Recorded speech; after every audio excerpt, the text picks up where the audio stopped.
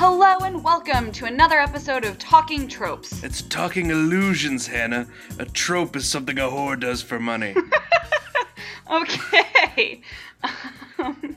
little Arrested Development reference for you folks at home. Oh my gosh. We're talking about illusions today. Mysteries, Mysterio. Yeah, we're talking about new Spider-Man. We're talking about Spider-Man Far From Home. And in this reviewer's opinion, it was far from perfect. That's my It had the illusion of a story. Yes, I would agree 100%. But it's interesting. I think there's so much to talk about with this one, and that's why I thought it definitely deserves its own podcast as sort of an addendum to our last 3 Spider-Man podcasts, which you can check out at Talking Tropes. Yeah, anywhere podcasts are found, you can find our Spider-Man trilogy now. I guess series. Wow, David, we've got so many it's a whole series.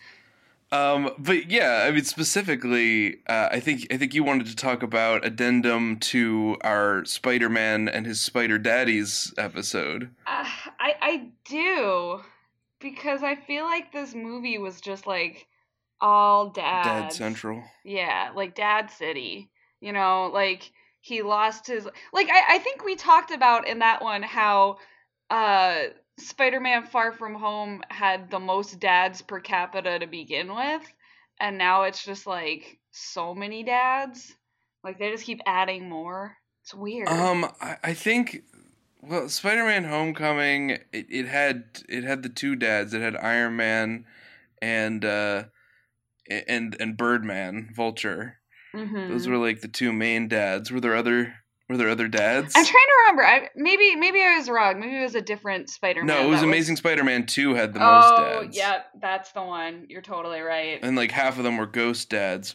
So this one we've got a dead dad, and it's all about like that dead dad syndrome. Yeah. But then there's like 3 other dads. But like, we've seen that before. It's just like this Spider-Man doesn't have an Uncle Ben, so instead of an Uncle Ben, he's got a dead Tony. Oh, like they do the like Ben Parker suitcase or whatever, but then like they don't talk about it at all. It's just an Easter egg. But then like the suitcase also gets blown up, which is like kind of sad. I don't know. It's just an Easter egg. It doesn't have any meaning. It's no. just... Like most of this movie is what it kind of feels like. But we'll get there. Let's talk about the dads. Let's talk about daddies. All right. My dad count is Fake Agent Fury, who Peter thinks is real. I'm going to call him Not Fury for the rest. Not Fury? Okay. Yeah. Great. I like it. There's lots of spoilers in this, so, I mean, just, like, keep your eyes peeled. I mean, basically everything in this movie has been geared towards the end credits scenes. So they skimped on the movie part and went full, like, we just got to get this end credits scene really right, because we fucked up with the Endgame end credits scene and not putting one in there. Ugh, it's so frustrating. All right, so we got Not Fury. Not Fury. And then we've got the Mysterio. Yeah. And then we also got Happy, and those are the 3 dads. Plus dead Tony Stark. But Happy's a stepdad who... Yeah, but that's a stepdad, still a dad, David. Oh, yeah. He's just like a stand-in for Tony. And then I don't think that, like Not Fury, he's just not very paternal. Like, he's just like a hard-ass asshole. Dad.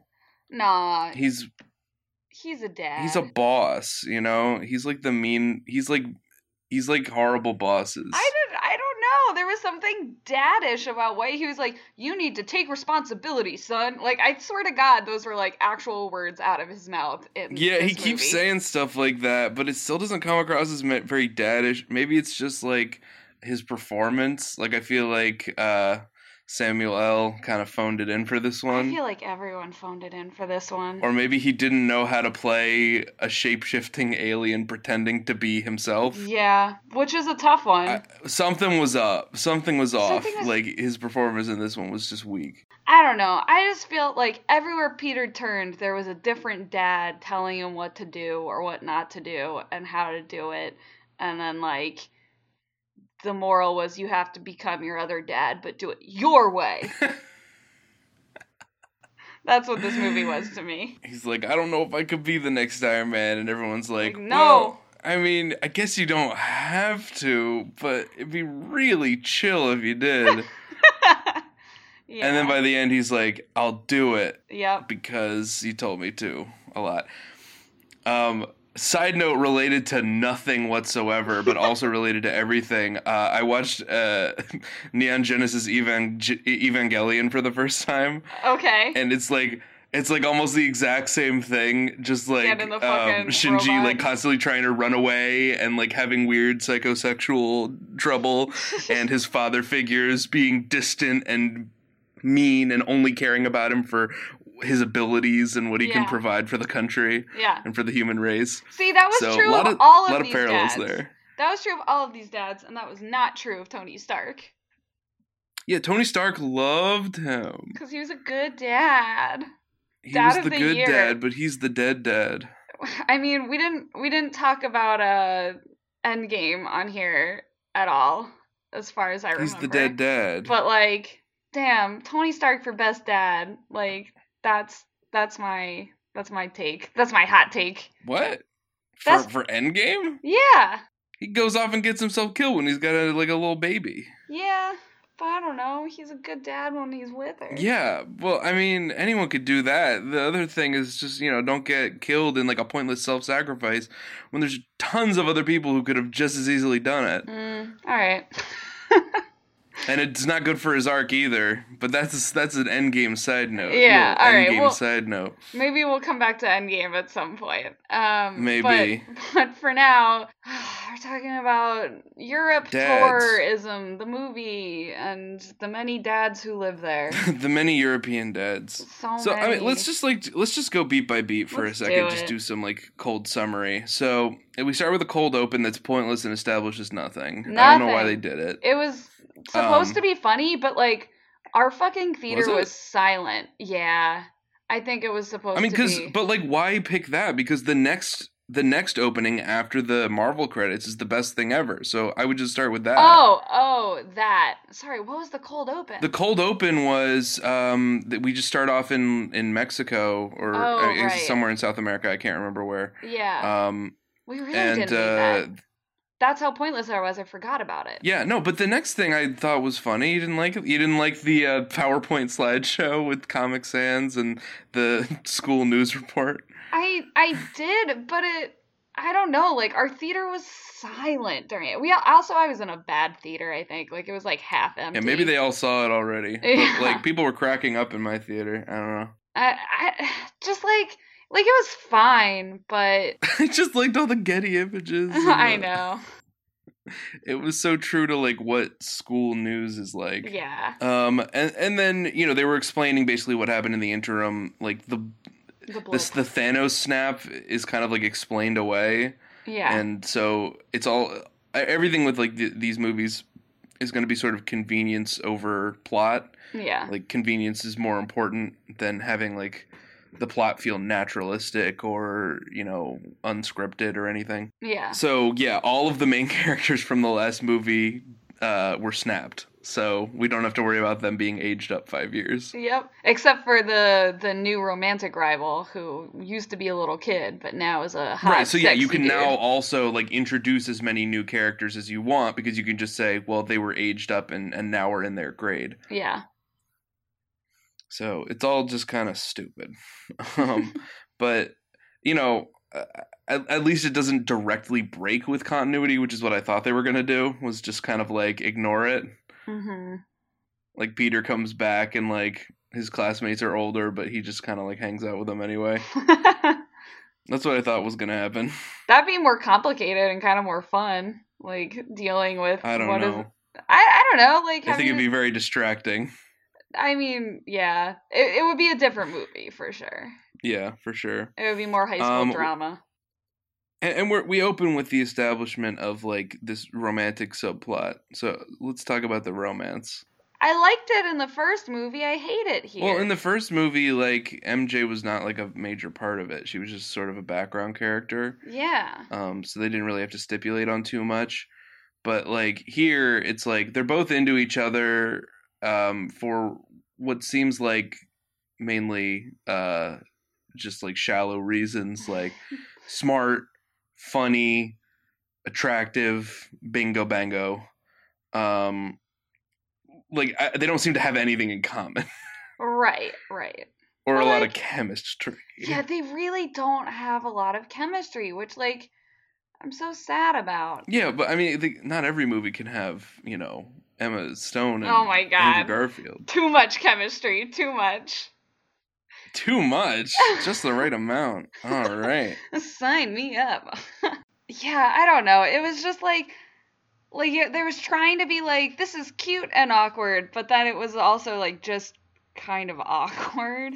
It just doesn't develop over the course, and No. it gets a lot of screen time, and there's just no development. Like, No. there's never a point where MJ is like, no longer into Peter, or like really angry at Peter, or there's just no development. I mean, yeah, but like you don't have to get like mad at the romantic partner for there to be development. Well, I'm just saying that there needs to be an arc to the story. So Right. like either one person doesn't know the other person exists at the beginning of the movie, and by the end they start to notice them, or one person thinks that they're into somebody else and there's a love triangle. Right. There has to be development. Like there has to be an arc. It Right. can't just be two characters both into each other, neither one will say it. A movie happens. Then they both confess to each other, and now they're dating. Right. Like, well, I mean, I think you can do a movie about that, but like the confession needs to come a lot closer to the end, and like that needs to it needs to be more pressured by the plot to happen rather than the way. Well, it happens right happens. after the second act climax, and Yeah. the events set off the third act. But like Eh. this is the point. Is I don't think you can just do that. You have to Really? have something else.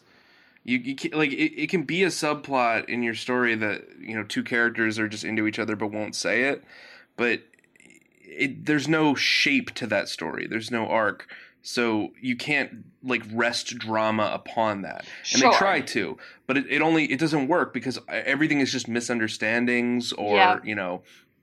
Inconveniences, really. Yeah, there's a lot of inconveniences in this movie. And like they're pointless, right? So all right, well, let's get back into like the little summary mode.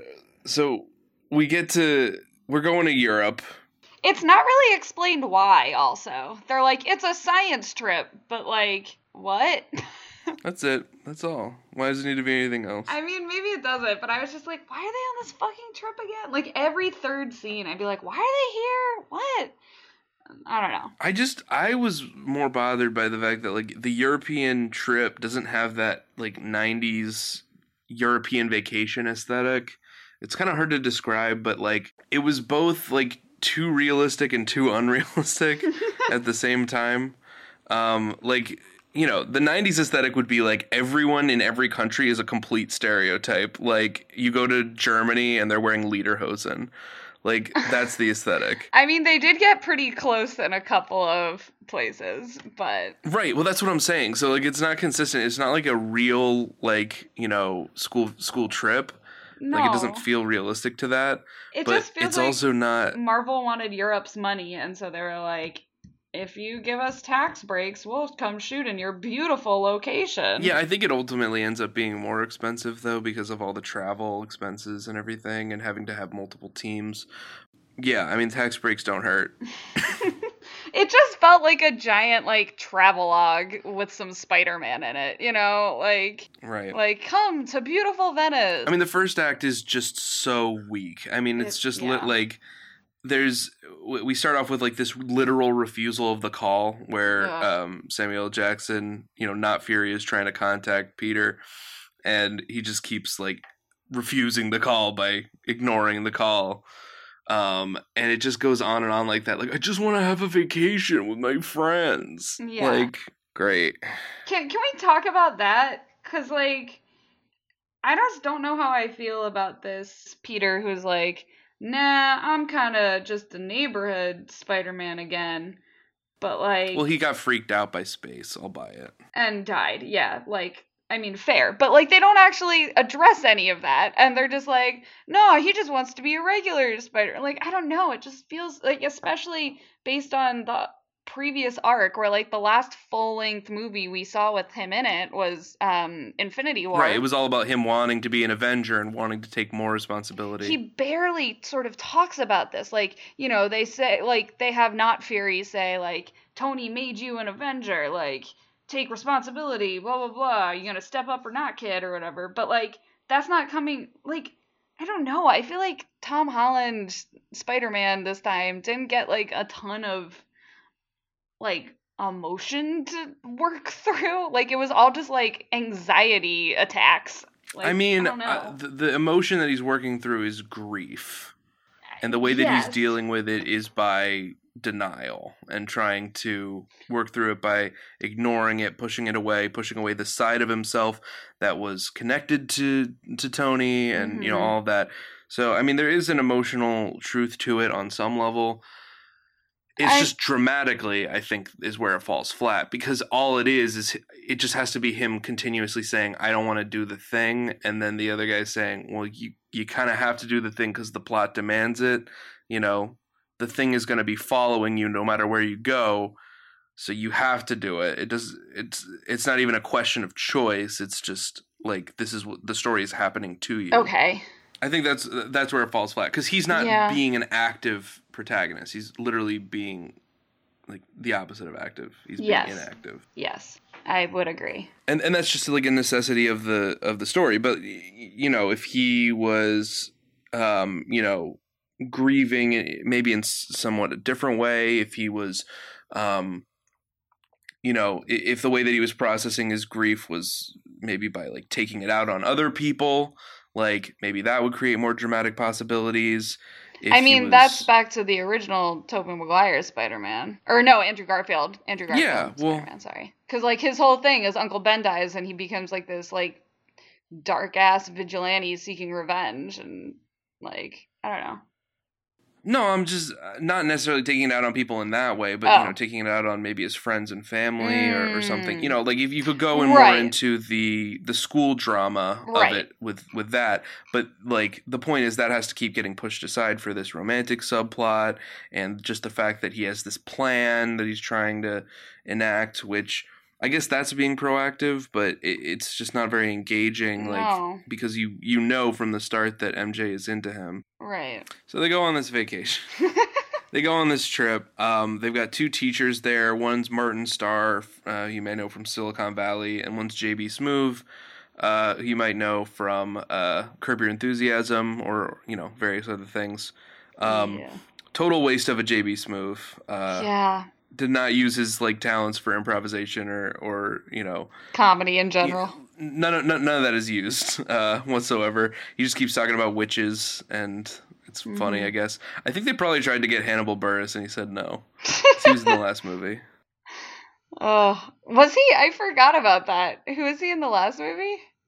He was a gym teacher. Oh God. Yeah, he was good in that one.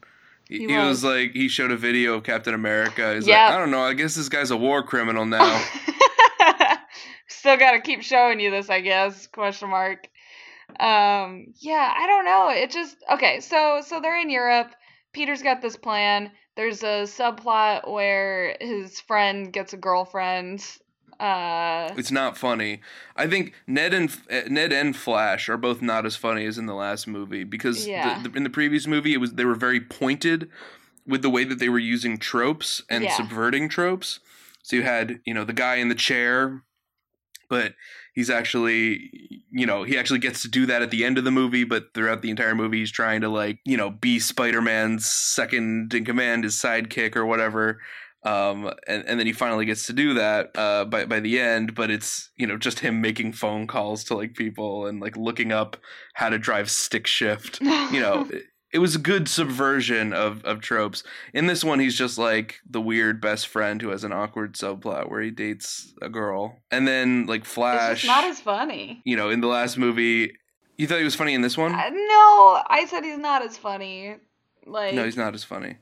Like in the last one, he's, you know, supposed to be like the school bully, and the subversion is we get to see Flash as a completely different character where he's actually kind of a loser, and, you know, he's just making fun of Peter because he's insecure about himself. Right. And then in this movie, you know, the joke is just that he's a vlogger. Yeah. He's self-important. He's kind Rich. of vapid. His mom didn't pick him up from the airport. Sad. #sad. Yeah, I mean, neither of them are as funny as in the last movie, because the last movie was so clear on which, you know, movies it was, doing pastiche of. Yeah. Like, it was definitely doing Howard Hughes. And then in this one, I think it's a little less clear. And it's more like, because this movie is trying so hard to be like a coda on the MCU, that it doesn't really get a chance to make its own identity outside of that. Yeah. Well, actually, what do you mean by that exactly? Because this feels just like... By a coda to the MCU? Yeah. So I see this whole movie as like a meta commentary on what the Marvel Cinematic Universe is for, what it does, who's in charge of it, what's happening with it, where it's going, where it's been, etc. So you've got this whole thing where, like, we're grieving the end of the franchise, but then, you know, all these, like, individual standalone movies want to sort of be their own thing, and yet they have sort of a responsibility to carry on the franchise as a whole. Mm-hmm. Then you've got this character of Quentin Beck, who is trying to take over the mantle of Iron Man, but is doing it just by giving the audience exactly what they want. You know, a big crazy superhero with a weird backstory, kicking ass and in big spectacle, in spectacular fashion. And they very clearly, like, make him out to be sort of like a visionary filmmaker. Like, that's his persona, right? I mean, I guess you could read it that way. Like, that wasn't my first instinct. Well, he's a director, you know? He talks to the people on his team, and his team is what he respects. And, like, we're artists, we're geniuses. And he goes, you know, hey, can I get some more dialogue in this one? I just need, and could you tweak that a little bit? Right. And he's wearing a special effects suit, and he's directing. Sure, yeah. So he's the stand-in for, you know, what it's like to be somebody making these films. Okay. And, like, what are we doing? We're presenting our own version of the truth to the American people. Right. And to the world. And we're saying, this is the hero that you need. And it's kind of, on some level, critical of that, but on another level, it's saying there are heroes inherent outside of the stories that we're making up. Okay. So, I mean, in your view, like, what makes a hero in this movie? What is a hero? In this movie specifically? Yeah, what is the message of this movie in terms of what it's saying about the hero genre, the superhero movie? I mean, honestly, I didn't think about it until this very moment. Okay, so this was all I was thinking about when I came out of the movie. Got it. I was all up in the meta, because I think there's so much meta level to this. Okay. So there's a lot of talk in this movie about truth and what people will believe and people's individual point of view. So I wasn't looking at it talking about, like, the meta of, like, superheroes and all that, but, like, it felt very, like, fake newsy, like, people will believe anything. Right, but these I'm not days. talking Wait, about nudge. that part even. I'm just talking about what makes a superhero and what is a superhero in the Marvel universe. Okay. Because before, the answer was, it's Iron Man, it's somebody with incredible ability to enact their own will.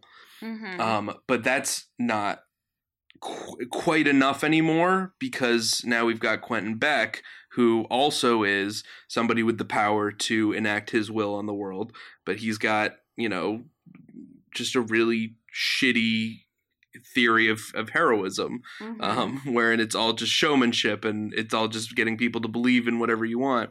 It's a popularity contest. It's a popularity contest. So what makes Spider-Man a hero on one level is that he has a perspective on the truth, which he's able to share with the world outside of, you know, outside of what this person is projecting. So it's some idea about objective truth. MJ has that line about, you know, like, it's a quote from 1984 about, objective truth disappearing from the world and everything becoming subjective.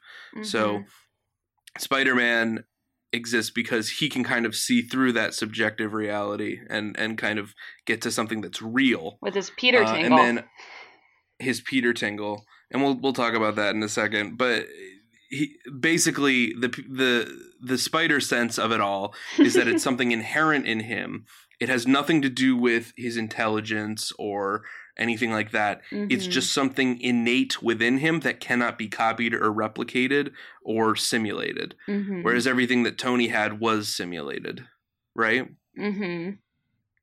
So, what makes Spider-Man special cannot be his brains, because there's other people who are smarter than him. Right. It cannot be his technology, because other people are richer than him. And it can't be his strength, because that's simulatable. And other people are stronger than him. Yeah. So what it is his inherent connection to the idea of truth through this sixth sense, this like semi-psychic power that can't be replicated, that he can just see through the bullshit because he has a spider sense. Yeah. I like that. That makes sense. So that's what's happening on the meta level, is we're going back to this idea that a superhero isn't just the smartest person in the room, not just a rich person, not just this or that. We're getting down to basics, and it's just somebody with like a superpower. And this particular superpower is the superpower of truth. Okay.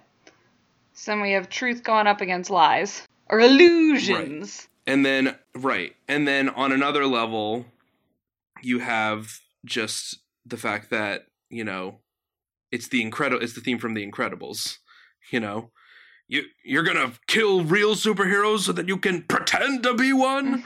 It's like the third act of The Incredibles. Yeah. Which was a good movie. It was a better movie than this. It was. But I mean, if you're gonna steal, I guess steal from your own company.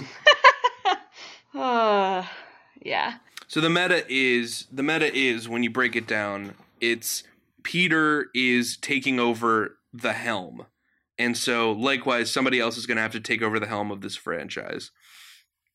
And as they're pushing forward, they're going to have to move away from the idea of, superheroes as these rich moguls who control everything and keep the technology for themselves and just, hold the power.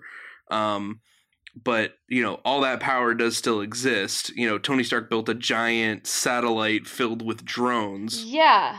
Fucked up. Yeah, I don't know why he did that, or when he did that, or why he didn't use that in Endgame. Right. Weird. Or why those are allowed to just sort of hang out there, Right. I don't know what how that works. And literally only he has the power to deploy them. That's fucking nuts. Also, that's never questioned in this movie, the existence of Edith. Right. It's just who gets to control it. Right, and also it feels very anti what, Tony's arc was in things like Civil War. Yeah, where he wanted to be held accountable. Right, exactly. This is pure unaccountability.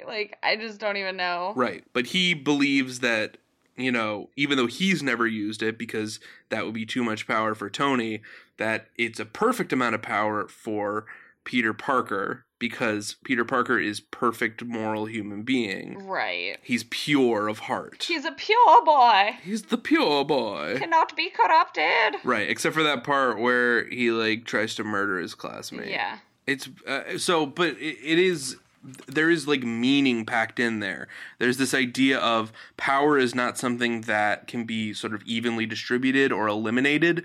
It just exists inherently outside of anyone's intention, and it must be wielded by someone. Sure. So Peter is the wielder, and his responsibility is to never use it, but also to never hand it off to someone else. Okay, yeah. I'm with you. And that's Disney. We can never use our great power, but we must also never dismantle it. Yeah, never give it away to anybody else, never divide it into smaller parts. Yeah. It's just one massive conglomeration that keeps accumulating power, keeps accumulating all of this stuff. But we've got a good guy in charge. Somebody's got to wield it, so it might as well be the morally good one, the morally righteous one. So don't worry about it. It might as well be the one that owns your childhood and all of your childhood. Make a wish, dream your dream. That's what it's got to be. And they just have to wield that power over the truth, over, who lives and who dies in their stories. Oh my god. So it's a lot. Back in the plot of it, I wanted to leave it to you to talk about Aunt May, because I know you have feelings. I hate her, David. I just...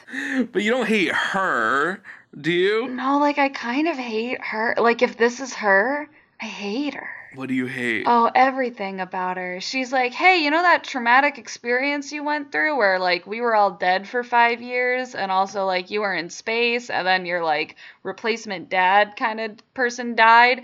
Forget about that. Be better at PR. Also, don't forget to be Spider-Man all the time, 24/7. Okay, thanks. You're the best, kid. Like, I don't know. It's just, like, this weird, like Aunt May's role is supposed to be the emotional support for Peter Parker. You know, like she's supposed Right, to but be she there. is also always the person saying, like, you have a responsibility as well. Yes, You know, but that's there's even a back in the Raimi films. but it's always the sort of thing where it's like you have this responsibility, but ultimately it's your choice to make and I can't make it for you. This Aunt May is like, I'm young and hot and dating your fake dad's lackey, so go be Spider-Man so I can make out with him some more. But then they're like not dating at the end, question mark. So who gives a shit? Like I It's don't just really know. unfunny It's at just the end of the day. it's very unfunny. It's not particularly likable. Like she's just sort of there and then she's not there and like he talks to her on the phone once, but the only thing that it again it's there for is to make more jokes about the fact that she and Happy are fucking and that like Peter I don't are even know if they're fucking. I mean, who knows? But like, they're seeing each other for sure. Right. Like it's there for that, and then it's there so that she can give Peter one more like, "Don't forget to be Spider-Man" speech. Like, good thing you were there, huh? Right, buddy? And he's like, well, yeah, but then like clearly he's not feeling it, and never once does Aunt May go, "Hey, buddy, you okay there?" Like. Is there a reason you seem to like not want to be Spider-Man? Can we talk about that? Like Yeah. no one talks to Peter about that. They just keep telling him to be Spider-Man and then eventually he does, you know? Like Yeah, except for Quentin, who tells him it's okay to not want to be Spider-Man. I mean, yeah, but he's evil, so we're not supposed to like him. like that, yeah. Well, I mean, this is a pretty standard thing for Spider-Man. Is you know his wishes, his wants are less important than his responsibility, his duty.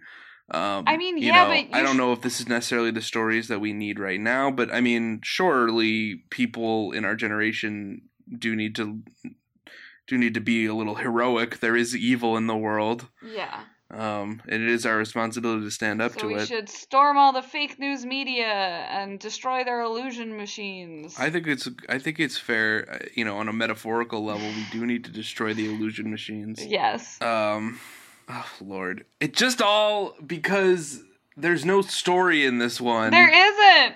It's just a series of events that happen, and then they do the one shot where Peter's doing shit with technology that is very similar to the Robert Downey Jr. Iron Man shots of him like doing shit, and then Happy's like, "All right." He like gives him like a satisfied sort of smile, and Peter's like, "What?" He's like, "Nothing." It hit me though. It hit me though. Oh, did it? I rolled my eyes. Because I have a lot of nostalgia for the first Iron Man movie. I mean, like, that's fair. And I think it hit other people as well because it does work. Like, you know, on some level, I he is like Iron Man. Yes, I don't know. And there is that connection that your brain makes, and your brain goes, "Oh, it's like that thing." Maybe I didn't. It was not as subtle as it should have been, in my opinion. Like, I don't know. I think it's fine to be unsubtle. It's a Marvel movie. I mean, when have Marvel movies been particularly subtle? I mean, occasionally.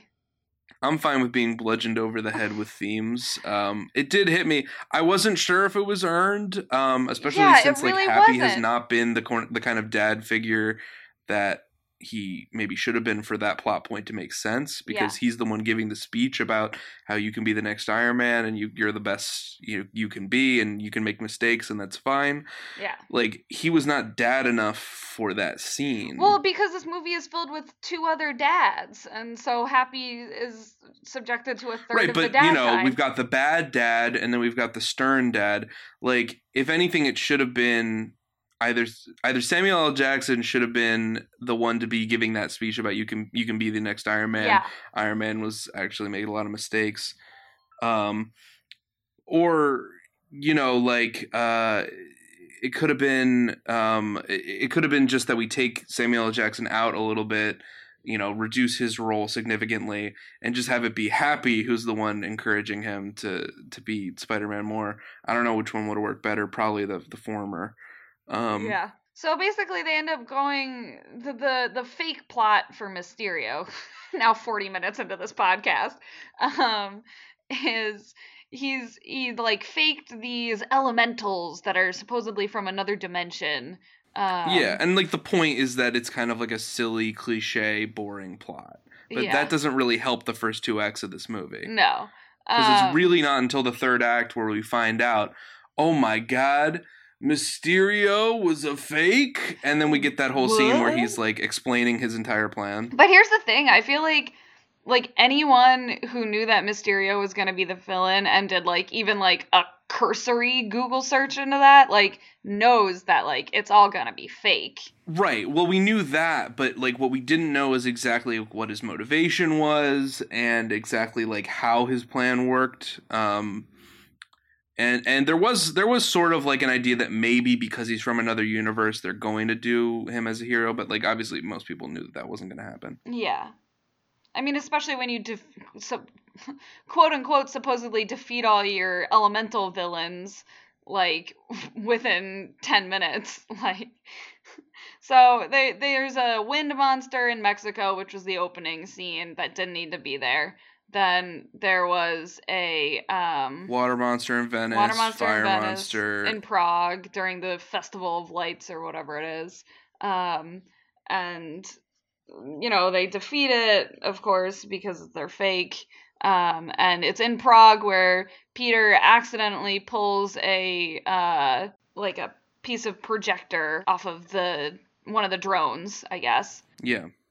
And so through his love interest, who clocks him as Spider-Man, she is also like, this is your web on this thing. But then the thing like freaks out and they're like, whoa, it's a projector. Oh my god, all that shit was fake. Holy shit, I just gave a fake hero control of 1 million death drones. This is bad. It seems, again, this is like a big problem for Marvel movies in general, but like, it seems like Mysterio's plan revolves around some things that he shouldn't have been able to plan for. Right. Like his plan does ultimately revolve around him getting Edith, but it seemed like the entirety of his shtick was not sort of centered around impressing Peter, but more impressing Nick Fury. Yeah. So it was just kind of lucky that he formed this emotional like rapport with Peter to the point where Peter was like, "You're as good as Iron Man." Like that was kind of. I mean, I feel like the beard and shit was there just to be like Iron Man. The beard. He's got a beard, and he's a white guy with brown hair. He's got a beard. He puts on the glasses, and he really looks like Iron Man. Gee willikers, I should give it to him. I do like the fact that Peter just calls everyone sir and ma'am. I do love that. That's a side note. That has nothing to do with anything, but I just wanted to throw that out there. He's not as quippy in this one. He's not. In the last one. He's not at all. Doesn't got the quips. I mean, I will say it's a classic Spider-Man plot of, like, Peter wants to get laid and then fucks up so hard that the world is in trouble. Like, that part's pretty classic Spider-Man. But I still don't think, like, when he hits his lowest points, whenever he fails, I really don't think, like, he did anything in particular to fail. He just, like, his powers were really not suited to fighting giant elemental monsters, and also the monsters weren't even real, and it was all staged. So, like, so it was all like failure. Nick Fury keeps saying, like, you fucked up, Spider-Man, get your head in the game. You got to take this seriously. And he's like, well, I didn't really fuck up in any way. Whereas in the last movie, in Homecoming specifically, like, every time Spider-Man fucks up and, like, Iron Man says, you fucked up, it's real. Like, he really fucked up. Like, he could have died, he got other people he puts in a bunch trouble. of people in danger unnecessarily, or, like, it's all real. And we know it's real. And in this one, like, half of us knew that it was fake the whole time. Yeah. Okay, but anyway, to get to like Mysterio's explaining his plan scene. So like, what do you think is like the symbolism there of like his motivation versus like Vulture's? So in a lot of ways, it's like business as usual for a Marvel movie. It's a disgruntled employee. Former Stark employee, yeah. Right. Almost all villains are either disgruntled employees or disgruntled competitors. Right. Everyone's very gruntled. They're completely disgruntled. Yeah, no one's gruntled. Yeah, I don't know. Like, I guess I did laugh at the scene where he was like over dramatically spouting about how like Tony Stark had named his like groundbreaking invention fart, and just sort of like the silently mouthing it, barf, backstage. Hannah, oh, come barf, on. Excuse me, barf, not fart. Sorry. It's fucking similar. It's exactly the same. Yeah. But it's just, yeah, like, I don't know if it works. And then you've got, like, the other guy who was, like, he was in Iron Man 1. It's not very serious. Like, it's very cartoony. It is cartoony. I like cartoons. Like, this whole movie. I like cartoons, too, but, like, I feel like, I don't know, there were certain parts of this movie that just felt so Sam Raimi that I was like, what am I watching? Like, this doesn't feel like a Marvel movie. Like, yeah, there was, maybe it was something with the editing, or, like I don't know. I thought this was, like, the most Marvel movie I've ever seen. I don't know. Like, there are a lot of special, like, I'm just talking sort of, like, on a technical aspect. Like, I don't know. Like, I wasn't impressed. Like, there were visually a lot of things where, like, not even counting the, like, fake monsters who are supposed to be fake, you know? Like, there were certain special effects that I was just like, this is bad. Like, I can see through this instantly. I don't know about that. I mean, like, the Mysterio scene where there was a lot of stuff in finally Venice. gotten to we finally got into the twist in the third act where Spider-Man faces off against Spider-Man in the Nightmare Zone was great. I loved everything about that. And it showed that like awesome. the writers clearly understood why people like Mysterio and have been demanding that he be in a Spider-Man movie for like the past 10 years. Right. So they got it, and I'm sure that impressed a lot of people. It's just that like the first half of the movie is like really boring. Yeah. But what were you saying about, visually? Oh, I don't know. Just like there were a couple moments in Venice, like when the water monster first starts attacking, and then like we're like seeing people being thrown places on like bouts of water, and just like the water looked like the fakest shit I've ever seen. And it's like, I don't know, maybe there's just been too many water disaster movies that use actual waters, so I've seen that. Like maybe I'm more keyed into that or something, but just like, I don't know, there were a couple moments like that where I was just like, this isn't even supposed to be like, oh, it looks kind of fake so that you can sort of guess Mysterio's plot, like it's just like fake. Like, I don't know. Right. And like things were exaggerated, and like the jokes fell flat, but seemed to be like these larger than life sort of japes, Jesus fucking Christ. Like, I don't know, like everything just felt like it was trying to be bigger than it was, and it felt But that's Marvel. I mean, to me, that is what makes Marvel. Is like trying to be bigger than it is, never taking anything seriously. Specifically the joke about the Peter tingle, that's so Marvel to me. Yeah. Because the joke is, what the line is. It's supposed to be called a Spidey sense. But they're too meta to be like, well, we can't have anything goofy in there. We can't have anything cliche. Even the cliches that were created by the source material. Right. So in order to avoid cliches, they specifically throw in jokes about the cliches, which is still a cliche. Right. So like, Spidey sense, the joke is it's kind of a silly power, and then they call it a Peter tingle to make it sound silly and similar, but not quite the same. This was like also the problem that people had with like, why does Peter never say with great power comes great responsibility? Right, well, because it's a cliche. Sure, it's a cliche from the original movies, but you can't have anything that is, cheesy or comic book like. It has to be completely modern cinema style. Yeah. So that's Marvel to me. I mean, it all felt very Marvel, and like visually, I also thought it was pretty Marvel, especially the way that they did Mysterio and like how he flies around, and he just looks like Thor or Doctor Strange. On a totally completely side note.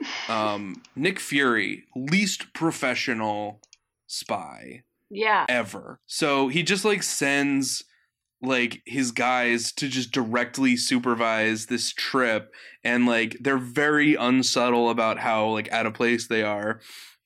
And he sends this European woman to like give him a super suit, and she, a fully grown adult woman, yells at a 16-year-old boy to strip for her. Yeah. And then stares directly at him, like doesn't turn around or anything. Like, how is this professional? Like, if you have like an agent who is young or emotionally unstable, like why would you put extra pressure on him and have like? It felt weirdly like Euro trippy, you know, like that terrible trashy movie from like 2002 or something. Yeah, I never saw Euro Trip. Yeah, it's not good. Like it was one of those things that I caught on cable at one point or something. But it's just like, it's like a sex farce through Europe, basically, where the boy's trying to get laid. Right. But, I mean, it's not really like a sex farce. Like, there's nothing else in the movie is like that. It's just this weird... exactly. But, like, it feels like this is a weird nod to that. And, like, you know, like, his romantic rival catches him with the woman and, like, takes a photo that he then tries to delete off the phone with Edith, but then that causes the drone strike and hijinks, but it's just a plot inconvenience. It's like nothing. Yeah, I feel like for most of this movie, like jokes just completely land flat, and then in the last third, there's some dramatic elements that work, but then we just keep cutting away to Happy and the kids hiding in a vault. Oh my god. Which is also really cheesy. And like totally, like I liked all these kid actors in the last movie, in Homecoming, but here I feel like literally everyone just fucking phoned it in. Like, I don't even know if they phoned it in necessarily. It just like the writing was just bad. Like they weren't given anything to work with, but it like right. They could not make those lines work, basically. When we have not Fury, which is what I'll call Mysterio pretending to be Talos pretending to be pretending to be Nick Fury, that's not Fury. I immediately like pegged that because anytime that you don't see a character for a while and then they appear without explanation, it's always a shapeshifter. All right. Like, just keep that in mind, guys. It's always a fucking shapeshifter. Once you've introduced shapeshifters. Because otherwise they just would have had a scene of him like figuring out where he was. Right. You know? Right. Well, and also it's like, it's the sort of thing is like, why would Fury take him to this abandoned warehouse location? Like, he knows, you know, like, it's no, he didn't. That was the point. I like, know, it exactly. He didn't think it was an abandoned warehouse location. He thought it was the main office. But, I mean, but it doesn't matter because, like, whether, you know, whether it's Nick Fury being fooled by this projection or not, you know it's not him because there was never a scene of him figuring out where Peter was, and there was never a reason for him to get in contact with Peter. Right. He just appears there and picks him up. Yeah. So you could see that twist coming a mile away. One thing that I did love in the climax, so after the sort of like kidnap Peter, find out who he told about Mysterio so that we can murder children bit, that was really cool and I liked, and one of the best parts of the movie. He like tricks Peter onto some train tracks and hits him with a fucking like bullet train. Oh yeah, it was wild. I was so on board for that, and I was like, this could have been the whole movie. Yeah. But then like later in the final battle, he like hits him with a couple of cars and knocks him into like the Thames, and he's like, done. I've killed Spider-Man for real this time. And I'm like, you already hit him with a moving train. Like, a couple of cars and some water aren't gonna do much. Like, what are you talking about? Yeah. That's always the thing, is like people have to sometimes assume that Spider-Man's dead in order for the plot to work. Yeah. Which is fine. And he never is going to be. Yeah. You know, if it were me, I would never believe that he was dead until I had actually, you know, stabbed him through the heart, cut off his head, something like that. Yeah. Yeah. But it's a kid's movie, so no severed 16-year-old head. Not yet. Not yet. We haven't reached that point. Yeah. Okay, so sort of to to head towards the finale here and towards wrapping things up, the post-credit scenes, right? Yeah. This is what the movie was made for. We have this post-credit scene of J. Jonah Jameson as Alex Jones. He does a great job. I love it.